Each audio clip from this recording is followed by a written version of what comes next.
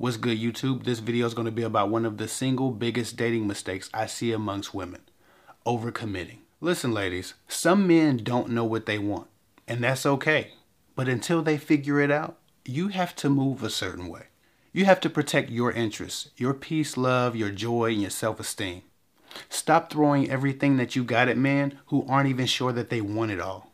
I meet way too many women who are in some kind of weird, ambiguous, gray area with a guy that they are in love with and been dealing with for many months, who haven't gotten any more commitment than they got the first few weeks that they knew that guy.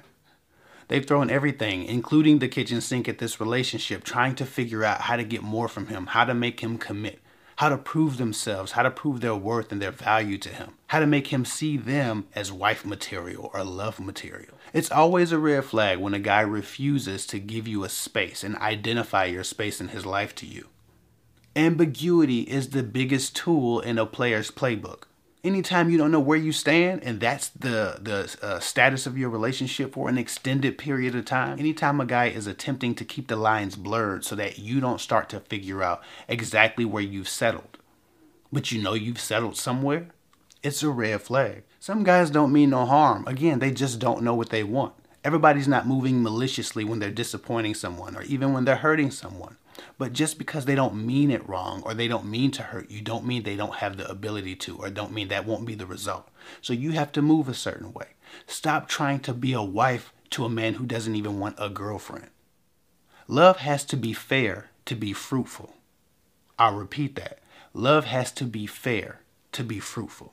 So please set some boundaries and keep them with the undecided men in your life. If he's in the mode where he still doesn't want to claim the relationship, or he still wants to keep it on the down low, or if he's still telling you, oh, we're just figuring it out, or I'd like to just keep doing this for a while. If he doesn't have an idea when he's really going to be ready for a relationship, but you're too deep into it to get anything more from him because you've already over leveraged, and you're too deep into it to obviously walk away because you're emotionally invested, but he's not budging on what he wants, what he requires from you, but also what he's willing to give in the form of commitment, in the form of security, you'll likely not get what you want from this relationship. Again, love has to be fair to be fruitful. What part of you giving everything that you have, what part of you doing your best impersonation of a wife is fair if he's doing his best impression of the alpha male guru that he's seen on YouTube or TikTok?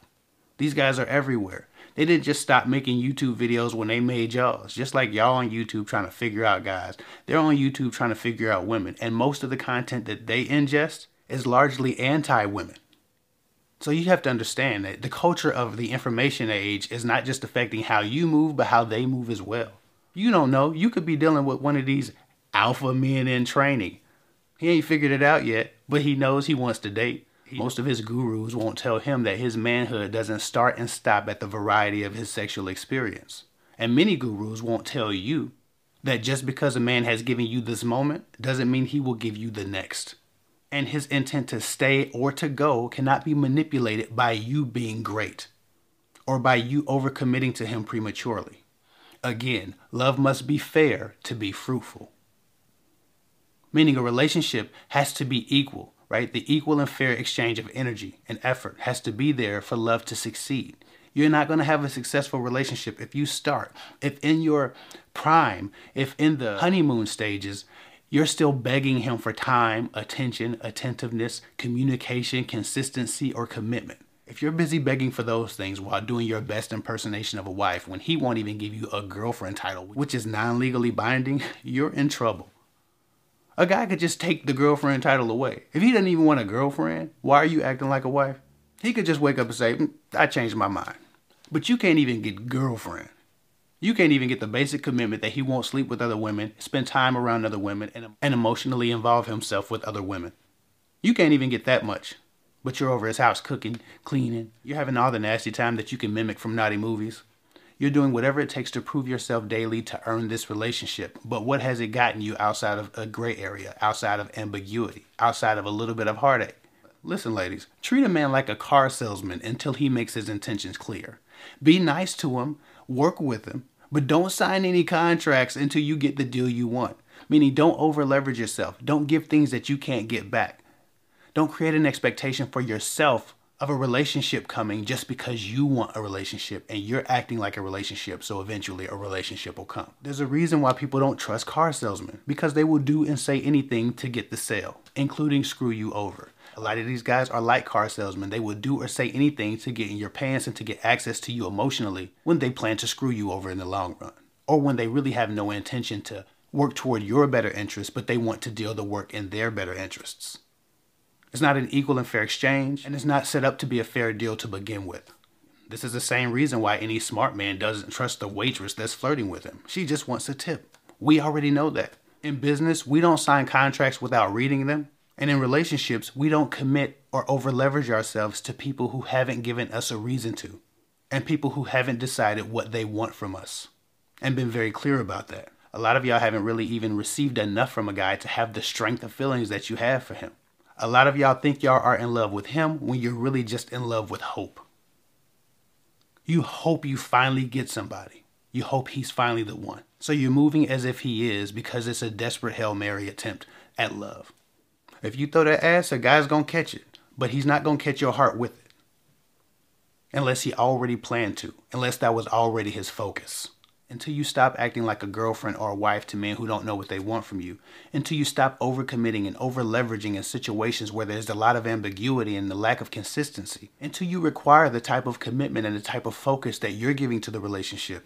Until you require the reality of how a man treats you to be comparable to the fantasy of a realistic relationship.